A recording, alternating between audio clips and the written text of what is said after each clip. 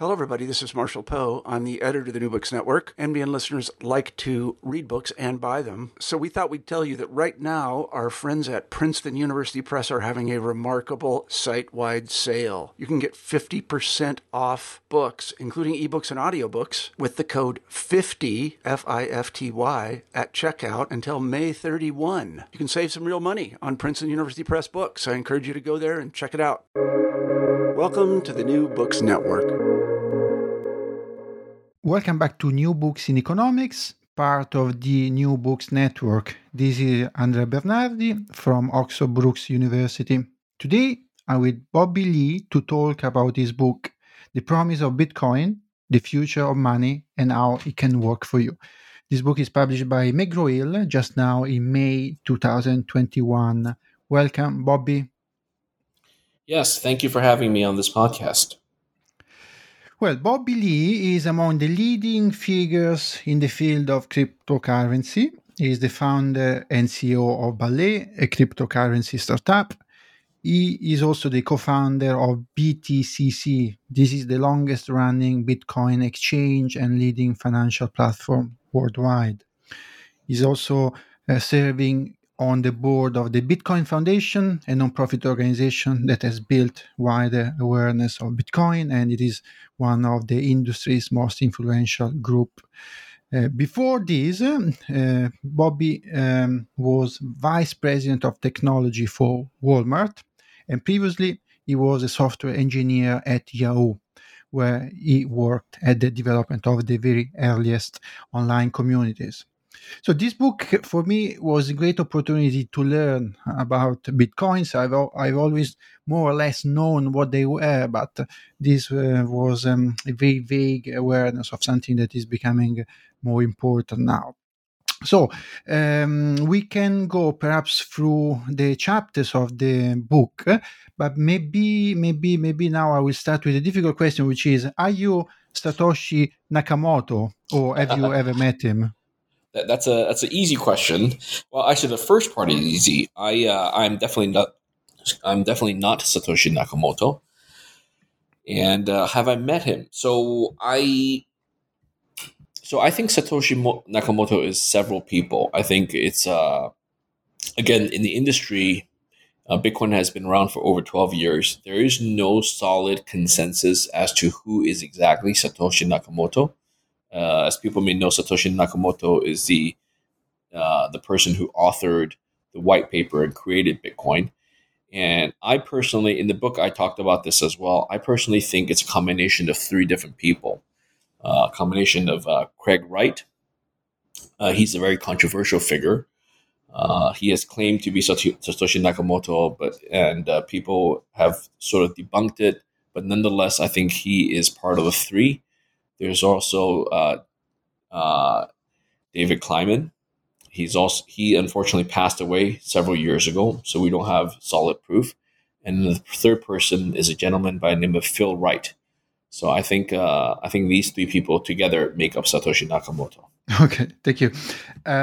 So we're talking about something which is a bit mysterious from the origin. So we don't even know who started this huge project, and it is something which appears esoteric from outside this field. But after all, it is maths, finance, and software, and it is something very concrete. Like the value itself of the Bitcoin apparently is something very concrete, even if non-traditional. So can you tell us something about what Bitcoin are and what cryptocurrencies in general are? Yes. So cryptocurrency is a new term that was invented with the invention of Bitcoin. So again, Bitcoin was invented in, if you will, in early 2009. It was proposed in late 2008 in a white paper, which was published online, sort of anonymously under the name of Satoshi Nakamoto. No one really knew who this person was. He was corresponding with circles of people in the community, the crypto community, and basically for many years, for up to 20 years, researchers, scientists, and what they call cypherpunks were trying to create a digital version of money. if you will, all through history, we've had money that was centrally managed and controlled by banks. So the note, so if you even in the after the internet in the 1990s, what we call e-banking came about, which is like online banks. For example, I banked with Wells Fargo Bank in the United States. It offered a website that allowed me to see my bank balance and allowed me to initiate bank transfers and so on. But even though it was e-banking, the banks were still involved as a third party to monitor and initiate and receive transactions between two people. For example, even PayPal, Venmo, these sort of third party payment systems also were electronic internet versions, but they were also a third party involved in the transaction. So true electronic money was envisioned by these researchers and scientists as a way for people to transfer value, transfer money amongst each other, but without a third party. And that's a notion of using cryptocurrency. So that's why cryptocurrency was invented, to solve this problem of allowing individuals to send money to each other, in this case, through the use of a technology that involves cryptography. Cryptography is a branch of mathematics. Think of it as the technology behind how people encrypt documents, how people use digital signatures, how people use passwords, passphrases. So all the stuff you use on websites that uses cryptography. So how can we invent a new kind of currency that's electronic, allowing people to send back and forth? And the solution was to use cryptography to do that. And Bitcoin was born as a first solution to provide true cryptocurrency for the world. It is what they call a decentralized solution. That means that there's no one in charge. There's no central authority. There's no bank of Bitcoin. There's no issuer of Bitcoin. There's no country, monitoring Bitcoin. Even though I'm on the Bitcoin Foundation, the Bitcoin Foundation does not own or operate Bitcoin. So that's a key point, right? So Bitcoin itself is amazingly successful. It's useful, but at the same time, there's no one person, one team that controls it. Even the creator today, that we don't know who it is, he or she does not have control of Bitcoin anymore. So that's the definition of cryptocurrency. Did we really need this decentralized form of payment or attribution of value? Yes, because, for example, your company, your previous company, BTCC, was very successful in China in particular, and you have been living there for some time. And China is very successful in other forms of digital payments and has been ahead of Europe, for example, for a long time. And was this additional tool necessary, really? Yeah, that's a great question.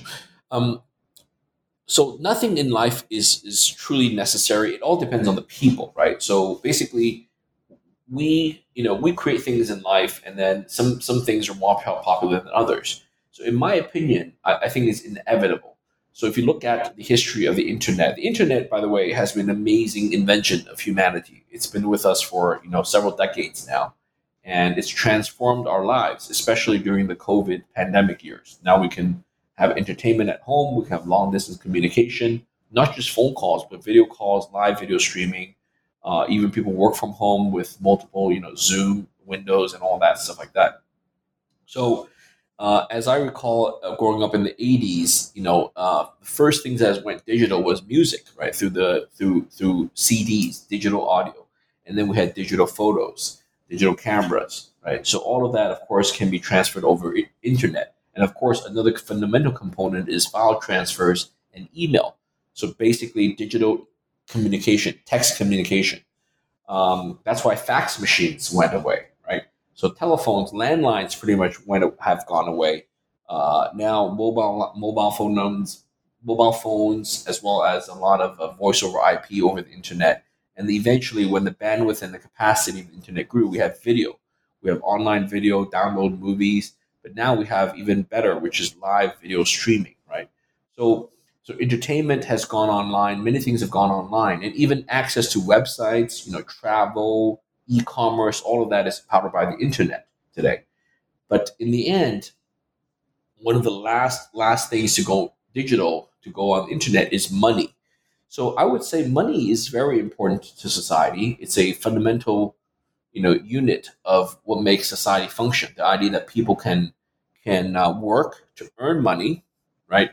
So working. Everybody works, so we all have to work for our life, to make a living, to eat, to make the food we can eat, to allow us to have a housing, buy clothes and all that. But money is a notion of exchanging my labor into a unit of value which I can use later, right? So instead of having to barter for goods and services, we could have money as an intermediate form of value. So, so money has been invented for centuries, right? Thousands of years, originally with gold coins and so on. But with the internet, how do we transfer that uh, money across the digital internet? So I would say it's very, very useful. It's very, very necessary. But again, just like I say, the internet is necessary, but some people disagree. So it's a matter of perspective. Some people live a very fulfilling life, offline. They don't use the internet. They don't use e-commerce. They don't watch movies on Netflix. They don't send email communication, and they certainly don't do any video phone calls. So for those people, if they are completely offline, they don't use the internet, they can have a very fulfilling and happy life. Then they don't need digital money like Bitcoin. But for the rest of us who are connected to our smartphones, who use e-commerce, who spend time on the internet, for us, I think it's inevitable that we will all use digital cryptocurrency Bitcoin in the coming years. Yes, now I feel that probably my question was something that my grandmother might have asked. Was this really useful, necessary? And you Yes. gave me an appropriate answer. Anyway, well, in your book, there is a lot of China. Not only because to some extent it is your cultural background, but also because the cryptocurrency has been very successful there. And you give different reasons why China was a successful case of development. Later, I will ask you about the involvement of the central bank, but can you tell us now, in the meantime, why China has been interested in cryptocurrency a lot? Yeah, so I've had the fortune to have lived in China for the last, I think, around 15 years. So I was born, my heritage is Chinese. My grandparents were from China, but I was born abroad. I was born in Africa, in a country called the Ivory Coast, Cote d'Ivoire. And then I had the fortune to, as a family, we emigrated to the United States. Uh, we immigrated to the United States and attended high school and college there. So for the most part of my adult life, I spent outside of China, and only after working 8 years at Yahoo did I then switch over to live in China, and then start a family there and all that. So China, and of course, I discovered Bitcoin 10 years ago in 2011, and so I've also had the fortune to start my first entrepreneurship company, BTC China, there. And indeed, you're right. China has been very active in Bitcoin and cryptocurrency. I think it comes down to a few things. I think culturally, the Chinese people are very hardworking, and they're obviously they have a good education system. People are smart. People are very numbers oriented in general. So it's a and of course I was living in Shanghai, and many of the cities in China very fast paced, very much like the Western countries, metropolitan cities, very fast paced. So Bitcoin cryptocurrency was seen as the new frontier of the internet. And furthermore, because Bitcoin allows for people to buy and sell, there's a financial component to it. So unlike just, for example, download videos or movies, audio, music, with Bitcoin, there's a financial component to it where people can trade, can buy and sell. And as many Chinese people will tell you, I think culturally the Chinese people are very much interested in gambling. So I don't know if that's good or bad, but I think it's no surprise that in Las Vegas and Macau, all the casino cities around the world, I think that there's a very healthy amount of Chinese clientele. So regardless whether that's good or bad, Chinese people the people in China I've encountered very much like to participate in investments. They like to trade. They like to earn money, And Bitcoin provided that perfect match where not only was it a new technology, digital currency, right, evolving. By the way, we launched BTC China in 2011, just 2 years after Bitcoin's birth. This was the very first Bitcoin exchange in China. And then it flourished in 2013. So by 2 years later, it flourished. So, and it's been flourishing for the last 8 years since 2013. So for that reason, I think Bitcoin trading, right, became very popular in China, and a lot of exchanges launched, and a lot of trading. There's futures trading, a lot of derivatives, options, futures contracts, with margin trading and so on and so forth. So it's become very popular. So popular that the authorities might even start thinking we need to regulate it, or we might need to provide our own alternative forms of cryptocurrency. So what's happening in Europe, in China, and elsewhere in terms of involvement of the traditional monetary authorities? Yeah, so you're right. So the Chinese government, the central bank in leadership position, they started to crack down and try to regulate Bitcoin trading and so on in 2013. So in December 2013, the People's Bank of China, which is a central bank, issued its first sort of guidance on Bitcoin, and they actually declared it legal as a digital asset, as a virtual asset, virtual currency. It's technically not a virtual currency because they don't recognize it as a national currency or a legitimate currency for payments. So they recognize it as a legitimate asset for people to own and store themselves. People are allowed to buy and sell it, but what they disallowed was for companies to offer formal services around it, such as payments at restaurants, payments for coffee, and stuff like that. So, and then China, the government has had an on and off relationship with Bitcoin over the last 8 years. And there was another crackdown in 2017. But nonetheless, what's interesting is that Bitcoin itself cannot be regulated because Bitcoin is decentralized, meaning it's free to do what it wants. However, the companies around Bitcoin, whether it's an exchange, whether it's a payment service provider, whether it's a bank or retail company that sells goods and services, these companies are always under the regulation of the government they are situated in. So in that case, China government, or any government for that matter, can stipulate and can be specific about what companies can and cannot do with Bitcoin. So China has taken a very, very aggressive stance against Bitcoin use in society. But the reality is, even if Bitcoin cannot be used in Chinese society, Bitcoin itself is still flourishing in the sense that it's still being traded and transferred by the people of China back and forth. So it's never been illegal as an asset. So unlike, for example, drugs, cocaine, marijuana, which are clearly forbidden and illegal, Bitcoin has had the positive that it's never been illegal in China. I understand that the European Central Bank is studying whether they should try issuing a digital currency.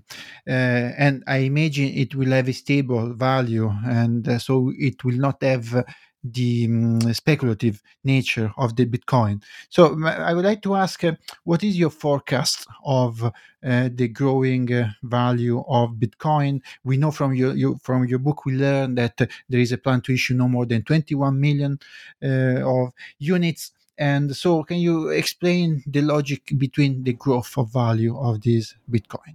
Yes. So really there's two parts to your question. About first about central bank issued digital currencies, and then second part about the Bitcoin total issuance and the growing value of Bitcoin. So first of all, yes, the European Central Bank and many other central banks are considering issue digital currencies. In fact, China is also already piloting a digital currency.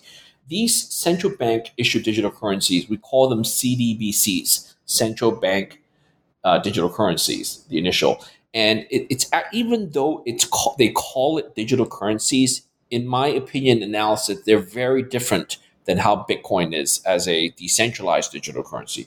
And there's two main differences. Number one is all of these CDBCs are by definition centrally issued by the central bank.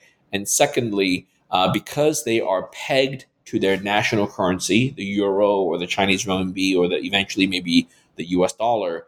These CDBCs are also locked in value to the traditional fiat currency, and by definition, they have unlimited issuance, meaning the central banks can continue to print currencies.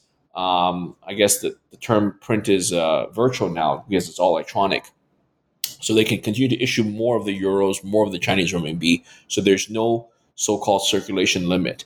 So as you mentioned in my book, we talked about Bitcoin having a very strict circulation limit of 21 million units. So Bitcoin was envisioned as a sort of deflationary, limited issuance currency. So from the very first day in 2009, when Bitcoin came about, the world knew that the upper limit for Bitcoin was 21 million units. And because of that, with the notion of scarcity, right? With scarcity and more usage, Bitcoin price has skyrocketed.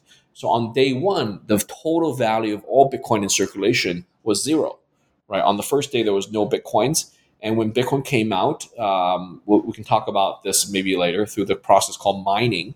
When Bitcoin came out in January 2009, slowly there was more value created into the world. And for the first year or so, Bitcoin was very inexpensive. It was fractions of a dollar.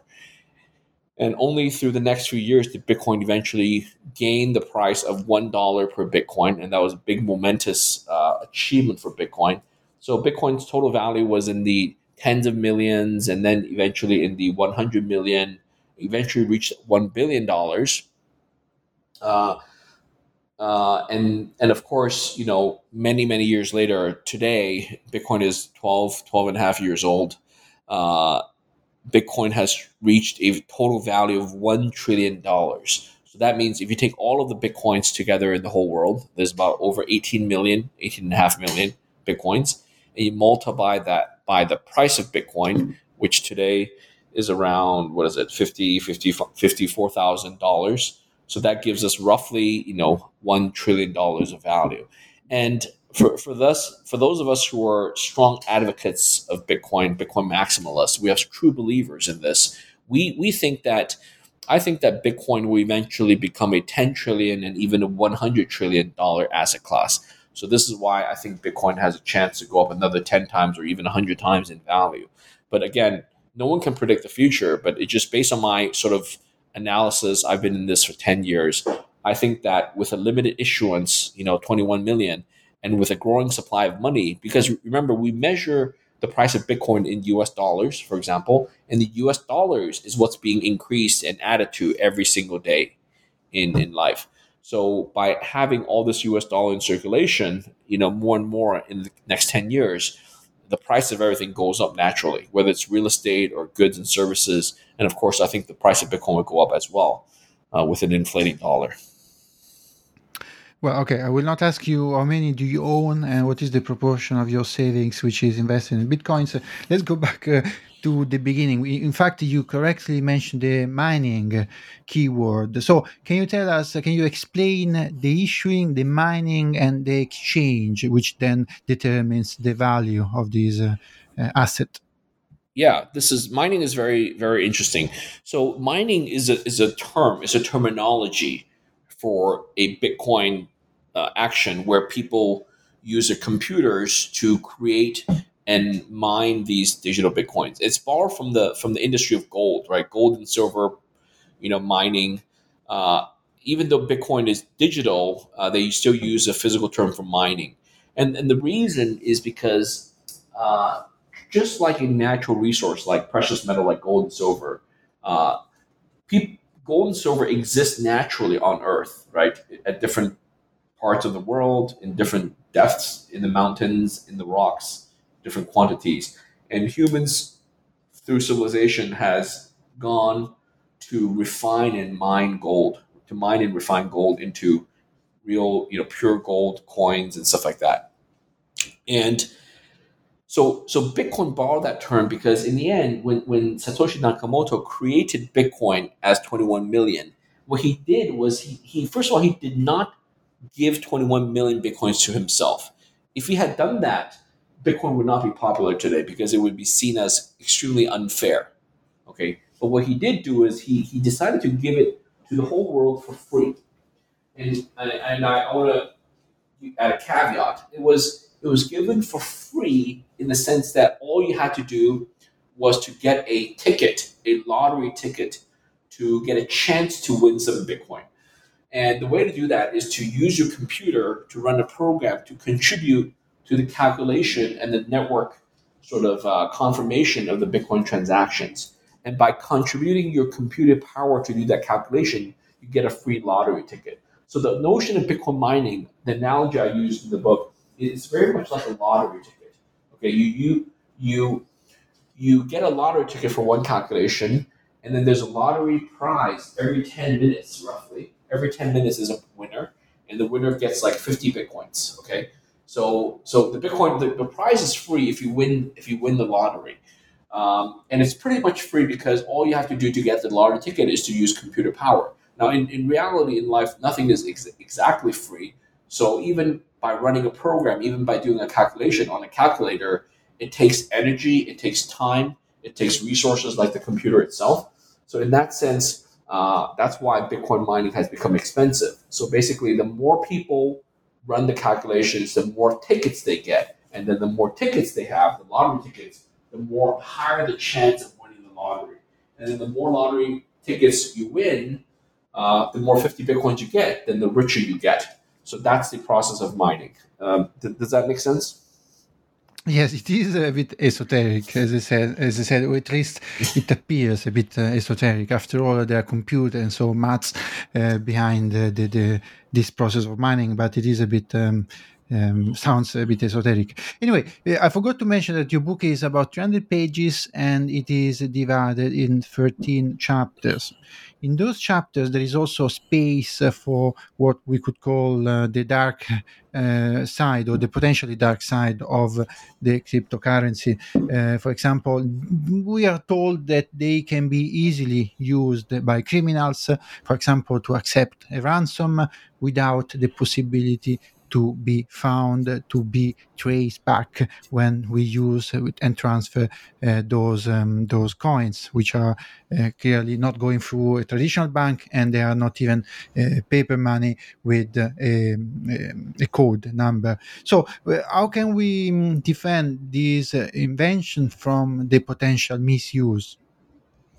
Yeah, that's a very good point. So it's true that there's a lot of crime that gets committed online, and unfortunately, some of it has bad reputation that the criminals want to use Bitcoin. You mentioned the ransomware, right? This is the case where criminals, either hijack or steal information, and they ask for ransom payments in Bitcoin, and that's happened, for as long as Bitcoin's history. I think it's been in the news recently, but it also got into news about 4 years ago in 2017. There was a large wave of ransomware attacks demanding Bitcoin. Now, what I have to say is crime and theft involving Bitcoin does not necessarily make Bitcoin bad. I think that's one of the wrong, incorrect assumptions. Many people have heard these media stories about crime and theft of Bitcoin, and they think, oh, Bitcoin is bad, it's used for criminal activity. And I want to point out that the reality is, even before Bitcoin's invention, as a society, we have crime and theft. And before Bitcoin, it involved US dollars, it involved cash, it involved euros, it involved gold, diamonds, and jewelry. So all throughout humanity, we've had theft and crime involving money, right? Involving whatever money people use in whatever country, whatever region, whether it's gold, silver, jewelry, or cash, or coins, or paper money. And that's happened, and even electronic money, right? So that's happened throughout history. And so it's a wrong logical conclusion to say just because crime and theft happens with Bitcoin, Bitcoin is bad. Because if that were true, then money is bad. US dollars is bad. Euros is bad. Gold is bad. Silver is bad. Diamonds are bad, right? So that's a wrong conclusion. I think the media plays it up incorrectly. The second thing is we have to ask ourselves why today, right, with the invention of the internet, why do criminals on the internet ask for ransom payments in Bitcoin instead of dollars, instead of gold and silver? Well, it turns out paying in Bitcoin is more convenient for the criminals, right? They don't want to wait for you to do a bank transfer to their US dollar bank account, which can be traced, right? They don't want to wait for you to mail them and send them gold, right? In the old days, in the movies, we see criminal thief ask for bags of cash, unmarked bills, right? So back then, it was the only way possible, right, for criminals to be paid in cash, but at big risk. But these days, criminals prefer to be paid in Bitcoin. And the point I want to make here is, of course, I don't condone illegal criminal activity. I'm not saying people should do that. But what we can do is analyze why criminals use Bitcoin. And the reason is because Bitcoin fundamentally has great features and properties. It has some great aspects to it that makes it really useful. Even for me, as a regular person, when I give speeches in the past, getting paid speaking fees, I would ask for Bitcoin in payment. And the reason is, again, because Bitcoin payment is more convenient, it's electronic, it's fast, and there's no need to rely on a third-party bank that can add, a lot of unknown issues to international transfers of money. So for that reason, we could dive in a little bit on the technical side, but there are reasons why Bitcoin is valued and used and requested as a means of payment, again, by criminals and by normal people alike. And I would say today, recently with Tesla buying more Bitcoin on the balance sheet, I would say today, the people asking to receive payments and value in Bitcoin, the good transactions vastly, vastly outnumber the so-called criminal transactions. Of course, but I also imagine that potentially the risk for tax purposes are also huge. And so if a person gets paid in Bitcoin, it is very difficult for the tax authorities to notice that transaction. Anyway,